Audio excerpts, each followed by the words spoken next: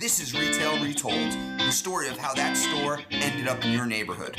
I'm your host, Chris Ressa, and I invite you to join my conversation with some of the retail industry's biggest influencers. This podcast is brought to you by DLC Management. First, I'd like to thank one of our sponsors, Credit Intel. Knowing the financial health of retailers is crucial for the success of your retail-related business. That's what Credit Intel is for. Credit Intel analyzes the financial health of hundreds of publicly and privately held retailers in different sectors. With a subscription to Credit Intel, you have access to comprehensive analysis of retailers' financial condition and their expert analytics team. Visit creditintel.com for more information.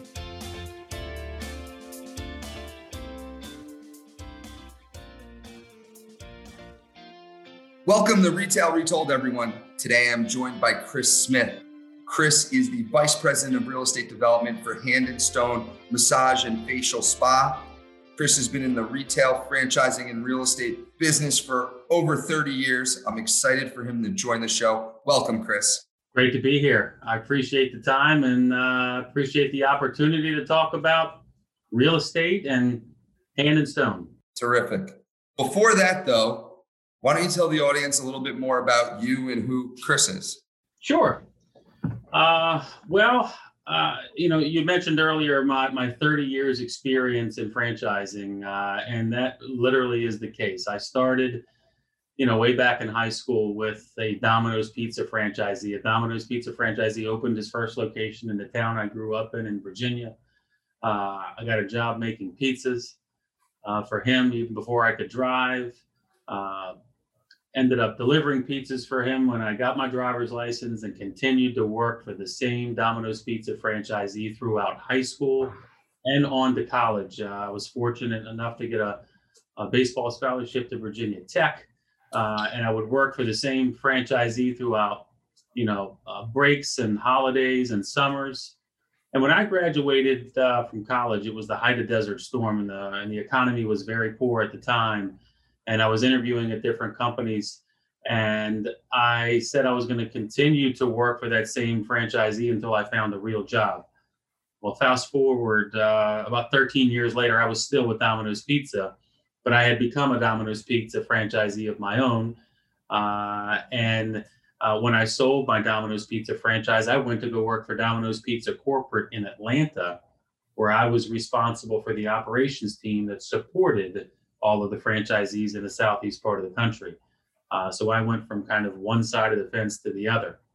What brought me to the area I live in now, which is New Jersey, is a partner and I purchased a Pizza Hut franchise. It was a 18-unit failing Pizza Hut franchisee where the franchisee was going into bankruptcy and really neglected the business. And we got it at a phenomenal price. And cleaned up the operations and implemented delivery, which is really what that business needed, and had a great run there for probably about 4 years before we sold that business. I was with Dunkin' Brands, the parent company of Dunkin' Donuts. I was responsible for the development of their locations throughout New Jersey and eastern Pennsylvania, which is the Philadelphia suburbs. And I started here at Hand & Stone about 11 years ago when we had about 47 locations. Came on to head up their real estate development team here. It was, I can say it without a doubt, the best decision I've ever made. This is not only the best organization I've ever been a part of, but more importantly, the best management team that I've ever worked with. We're now at 512 locations and growing. We've got about 80 in the pipeline in one phase or another of development, and live in this world every day and literally look forward to getting up and coming to work and helping franchisees kind of achieve their goal of business ownership. Wow, what an incredible story. First off, where in New Jersey do you live? I actually live in Burlington Township, New Jersey. Our office is in here in Trevose, Pennsylvania, and I live about 20 minutes, so just over the bridge, so to speak, into New Jersey and Burlington Township. No, well, Route 130. I am in northern New Jersey in a town called Kinnelon, so I know the area. Burlington's corporate offices are not far from there. They're down there. Yep. Second, what position in baseball? I was an outfielder. Yeah. Got it. Were you thinking about going into the minor leagues and working your way up?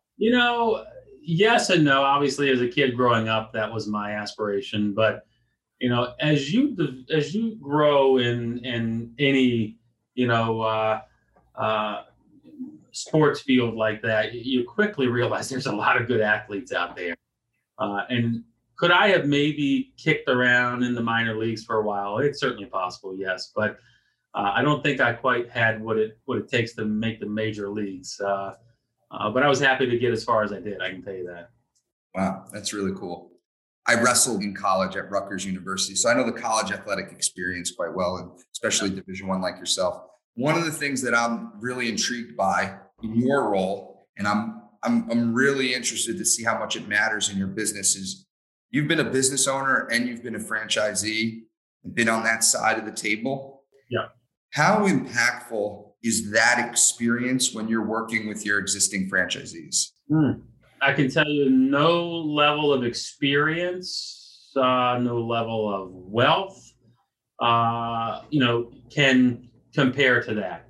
And really, whether you were a very successful franchisee or you were just an average franchisee, the fact that you walked in their shoes, the fact that you signed a franchise agreement and put your money down on the table and you opened your own business, that level of experience, you can't earn anywhere else. So you have an immediate, in my opinion, level of respect from a franchisee that you're working with in this business, if again you've kind of walked in their shoes. And the more they learn about me personally, and the more they learn about my style of support for them, I think the more they appreciate it, because I honestly, and we have discovery days. We call them meet the team days now, where we have prospects come and we talk to them about the business.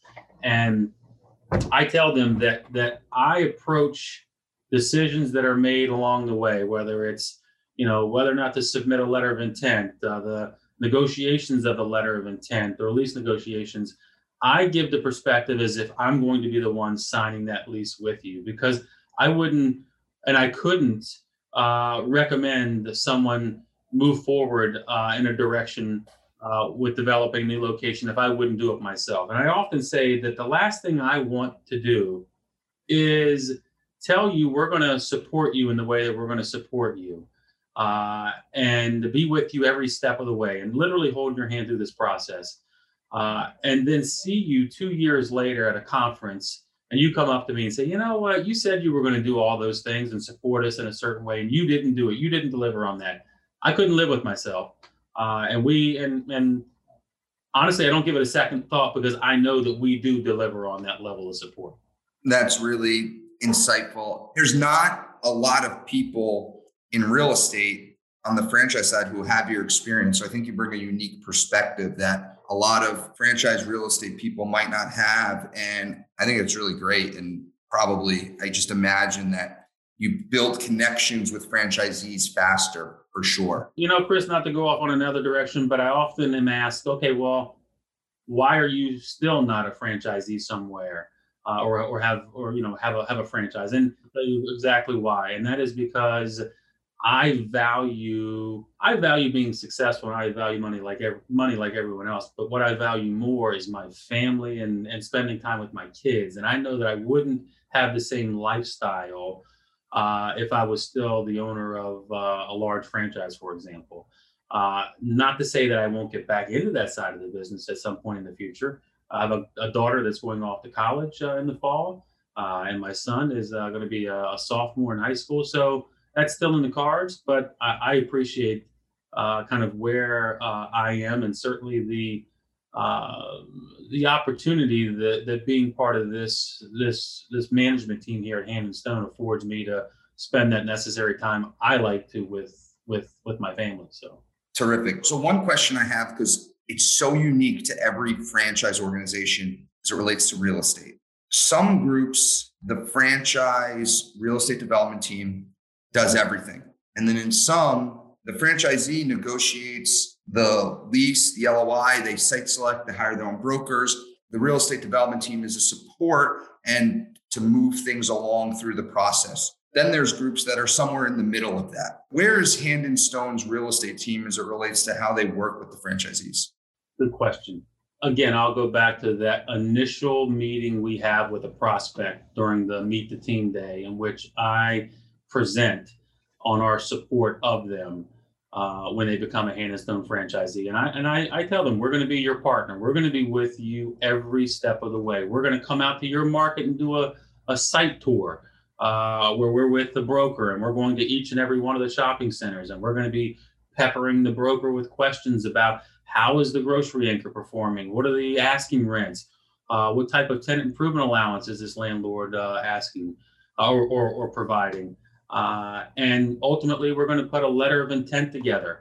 The brokers use the letter of intent template that we've created, and we're going to go through it top to bottom, and we are going to provide our feedback and recommendations, meaning Hand & Stone and our brokers, at the end of which the franchisee makes the final decision. They have to give the green light for that to be submitted.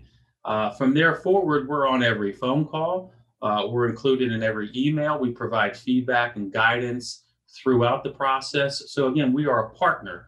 Ultimately, the franchisee has to be educated, and they have to be comfortable in making the decision on what direction to go in.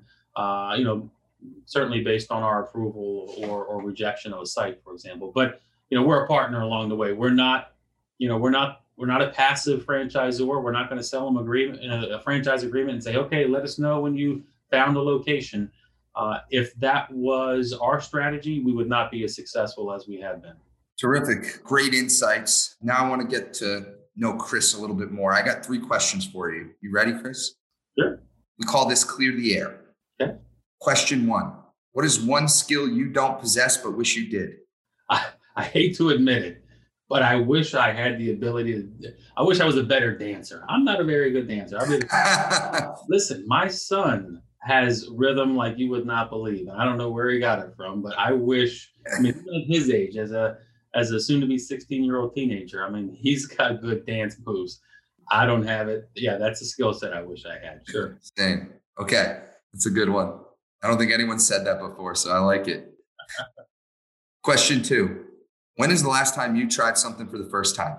Well, I can tell you that over the last year and a half during the pandemic, it's been challenging at best, to keep kids entertained and, busy. Last summer, for the first time, we actually went skydiving. Wow, that is a big one. How was it? Terrifying and a rush to the degree that you want to go do it again. That's how. You've heard people mention, it makes you feel alive, makes you feel like you're alive. It literally does. Your senses are at such a level that it's you don't find that feeling in many other places, in my opinion.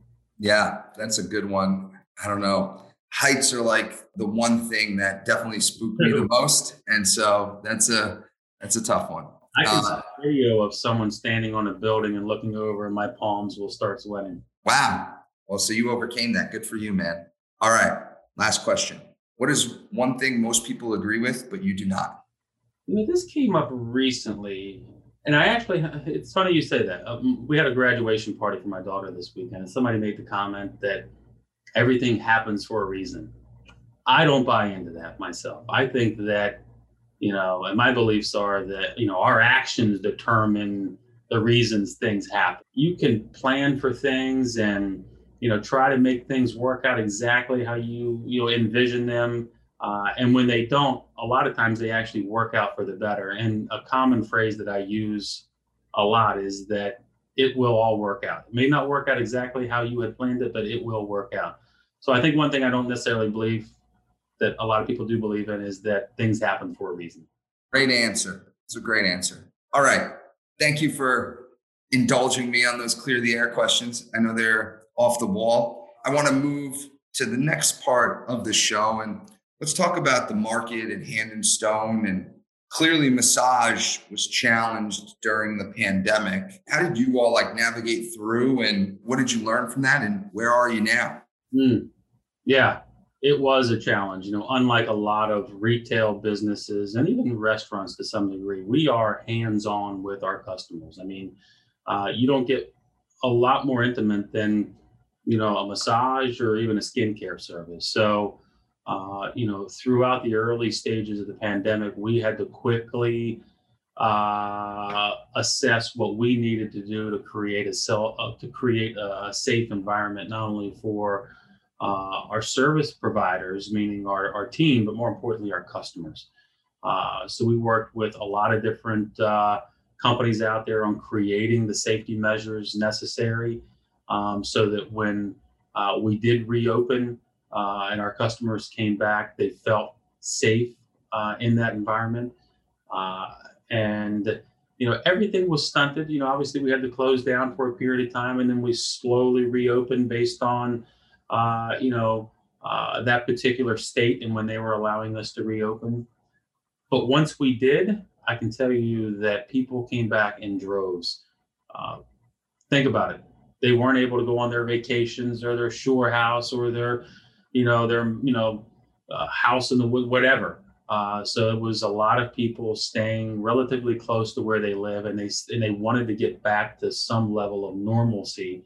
So they were still getting their hair done, their nails done, trying to go to the gym as often as they could, getting massages, getting skincare services, and we bounced back very quickly.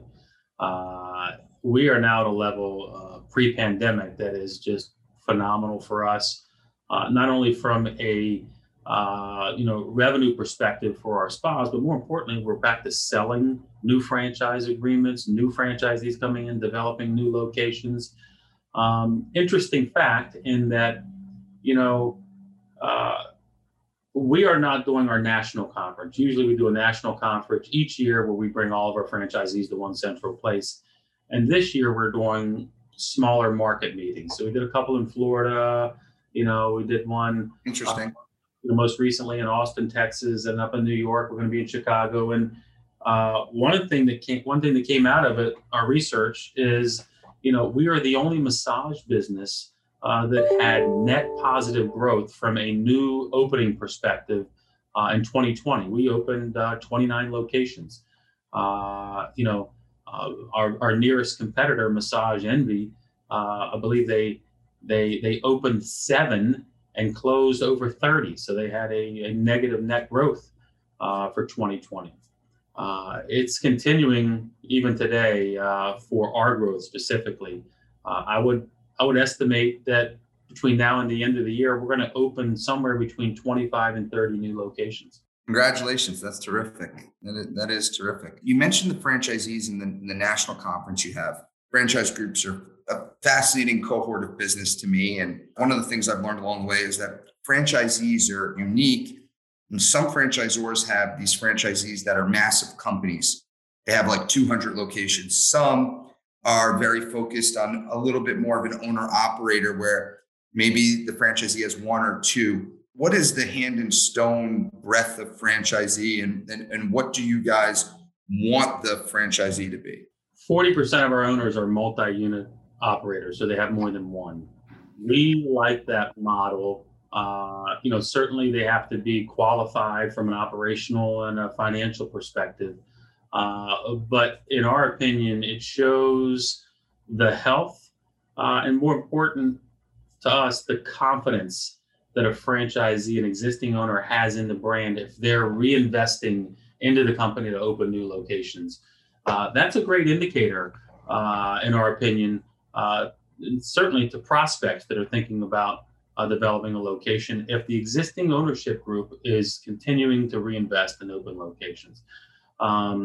We have we got a couple of large franchisees out there. We have one group here in New Jersey that owns 10 locations. We have another group that is continuing to grow both organically And from an acquisition perspective, that has, I believe, 25 locations. That's our largest franchisee. Wow. And then we have some that are between that 3 and 5 unit number. So yeah, I mean, it's kind of on a case by case basis. You would love nothing more than an experienced operator, maybe in another concept, to come and take down, an entire market. St. Louis, for example, Missouri. Have somebody come in and open up 10 locations for us. Um, you know, what we don't want to have happen is we don't want to sell a 10 unit development agreement to somebody that is going to tie up those markets, for an extended period of time. So our development schedules are pretty aggressive, and we certainly stay on top of it and ensure that they meet that goal. And if they don't, then we start the transition of maybe, releasing some of those opportunities to other operators that may want to come in and open up there. Got it. Makes sense. One of the things that makes Hand and Stone unique from other massage businesses is the membership, which I think is unique because most appointment-based businesses only are able to generate revenue from it. There's a max, but when you have a membership-based business, you've created a scale in a business that didn't have scale before. And so how important is the membership-based business for you guys? To me, it seems like it's important, and it's a way to scale massage that I think is really interesting. And you see it on the tech side, right? SaaS businesses, subscription as a service is like the biggest thing. You guys have done this physically in a sector that historically hasn't done it in massage.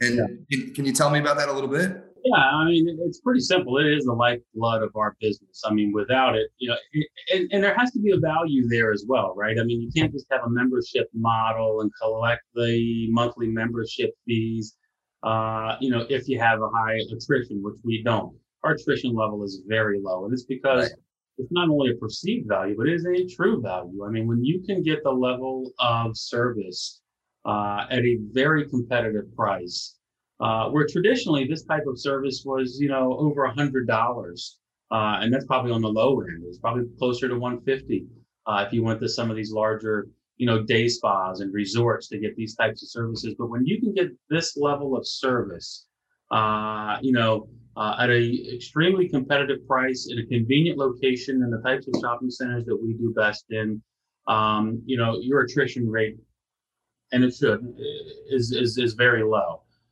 So that membership model and the fact that our owners can depend on that recurring revenue and start to project out and build out their pro forma throughout the course of 12 and 24 months. I think without it, we wouldn't be where we are now.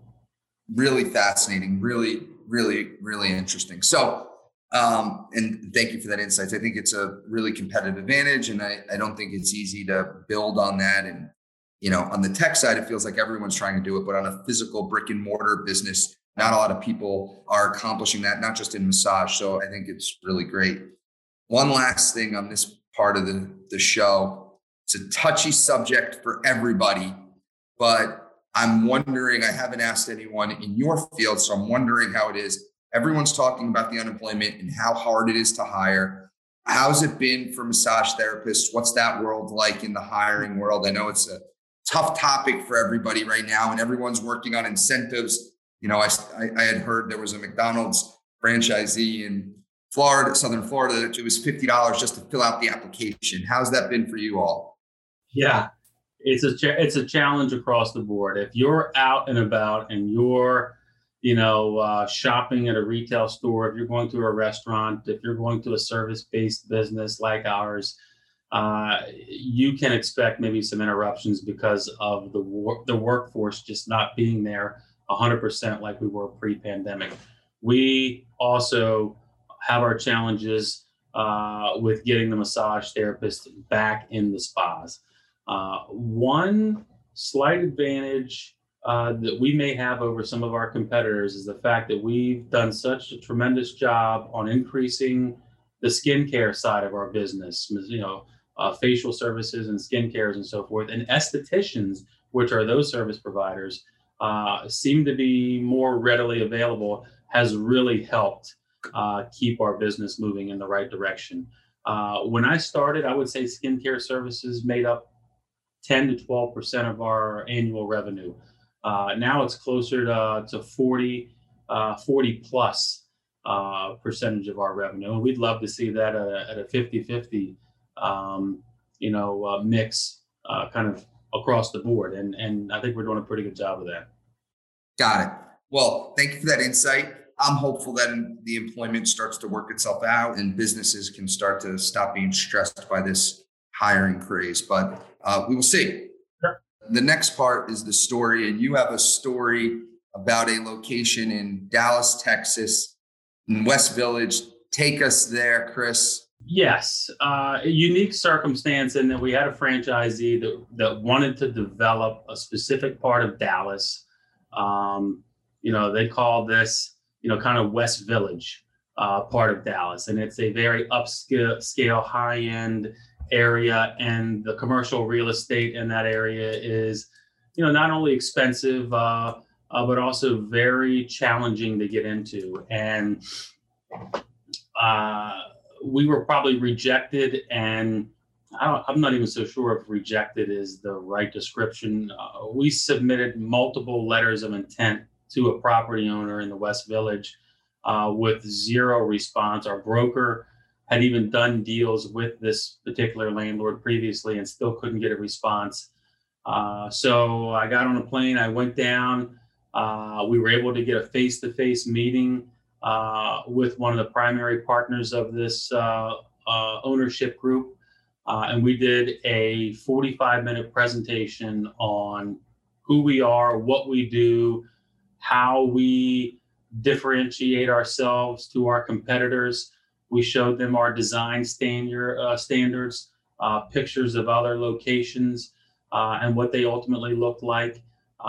We do a lot of research, GIS research on our core consumer, who they are, how much money they spend, and really just did a full court press on why Hand & Stone would be a great fit and a great tenant for that property. We weren't able to seal the deal during that meeting, but over the course of the next several weeks to a month, we were able to convince them to have Hand & Stone be part of their center. We got open in that property probably about 4 years ago, and it's one of our top performing spas in the entire business. Well, that is a really great story. It's excellent, and there's a lot of takeaways from that. So, one, as the franchisor, that you guys would get on a plane and go meet with the landlord and help the franchisee. I think and do a presentation for a landlord for one location. That is a testament to the support that I think you were talking about earlier in the show. That is pretty incredible for a one store operator. Imagine those franchisors that maybe are thousands of locations that might have hit home, because that's definitely a level of commitment that's impressive for sure, and to aspire to be able to help the franchisees in that matter. So that's appreciated. Yeah. As a matter of fact, they've kind of handed that business off to their son and his wife, and they've continued to do a very good job there. That's a good testament to the company. I think the second thing is, when the broker couldn't get a hold of the landlord, is that when you stepped in and you got a hold of him? Absolutely. Yep. So the broker would copy me on the correspondence with the landlord's representative, and with maybe 3 or 4 emails that went out with no response, I called and left a voicemail for that person and let them know that I would be following up with an email, which I did, and included some information about Hand & Stone, who we are and what we do. This was early on. We didn't have a huge presence in Dallas at the time, so they didn't know us from a granite countertop business. So I think that at least helped, crack the door open a little bit, and allow us to set up a time and go down and do a face-to-face. Did they ever tell you what their concerns were? Well, I think the first concern in that specific instance was the fact that we were, we were a franchise group, and they liked more of the local, mom and pop type businesses, even though they wanted them to be higher end. That was probably their first concern, but they wanted a local feel. Yeah, local feel. How did you get them over that? Again, I think just through the presentation and educating them a little bit more on the fact that this was, we're a national organization, but it's going to be a local operator that was from the area, had other businesses within the area, and had, more importantly, a strong tie, to the local community. Got it. And do you think, without going down there and doing this presentation, that deal happens? Of course not. It doesn't happen. Doesn't happen. No, we're somewhere else, not as successful if we don't go down and have that meeting. I mean, it's a good story and one that we've told before, and more importantly, one that franchisee has told to other franchisees and more importantly, prospects. Yeah, for sure. I imagine. At any point were you guys thinking, you know what, let's try to find another piece of real estate. Like this landlord doesn't want us, then let's go somewhere else. Yeah. Good question, because we always have backups. The deals fall apart for various reasons. And, this, although was our number one targeted property, we had, number 2 and 3 lined up and in negotiations. As a matter of fact, we were probably close to finalizing an LOI and getting to lease on another property when we were able to get that meeting. And that's part of the coaching and counseling you provide the franchisees, is not to get emotionally connected to a specific property until it's done, because again, for various reasons, deals can fall apart. Totally. Yeah. We've all seen that. Great story. Thank you for the lessons. I think there's a lot of takeaways that a lot of people can gain from that. So really appreciate it. The persistence and perseverance for sure. Okay. Last part of the show. I got 3 fun questions for you. You ready, Chris? I'm ready. All right. Question 1. What's the last item over $20 you purchased in store? Last item was a crock pot. Have you tried the Instant Pot? I haven't tried one of those. You have to try it. Where I told you my daughter had a graduation party for high school this weekend at our house, and we were going to cook meatballs in a crock pot and have all of that. And the crock pot wasn't working, so I had to quickly run Target and buy a new crock pot. That's why that's the reason for the new crock pot. Instant Pot. You got to check it out. Yeah. Unbelievable. Anyway, okay. Question 2. What extinct retailer do you wish would come back from the dead? Probably for nostalgic reasons, although based on a Netflix documentary. I know there's still one, but Blockbuster. Yes. It's a good documentary. Good documentary. Geno's Burgers. I'm not sure if you're ever familiar with them. That was another one growing up that my father really liked. That was another one. So probably those 2. I don't know that one, but what was the name again? Geno's, Ginos, Geno's Burgers. It was a hamburger chain. Okay. Last question. Let's pretend you and I were shopping at Target and I lost you. What aisle would I find you in? I love sports. So it'd probably be in the sports aisle of some point, maybe looking at some golf equipment or something, or either that or the food section, somewhere in the food section. I just started getting into golf. I'm taking lessons. Yeah. I played 45 holes this weekend. So wow. Yes. A lot. It was a lot. Over in Big Cedar in the Ozarks. Pretty good resort. Pretty cool. My brothers and I. Anyway, Chris, this was terrific. Thank you so much for this. Really appreciate it. Anything else you want to tell the audience or that we need to talk about? No, I think we've pretty well covered it. I appreciate you spending the time, and hopefully we can do more deals in the future. You betcha. Thank you so much, Chris. Really appreciate it. Take care. Take care. Bye-bye. Thank you for listening to Retail Retold. If you want to share a story about a retail real estate deal that you were a part of on our show, please reach out to us at retailretold@dlcmgmt.com.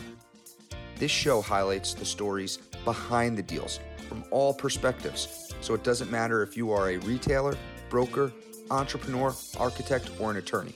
Also, don't forget to subscribe to Retail Retold so you don't miss out on next Thursday's episode.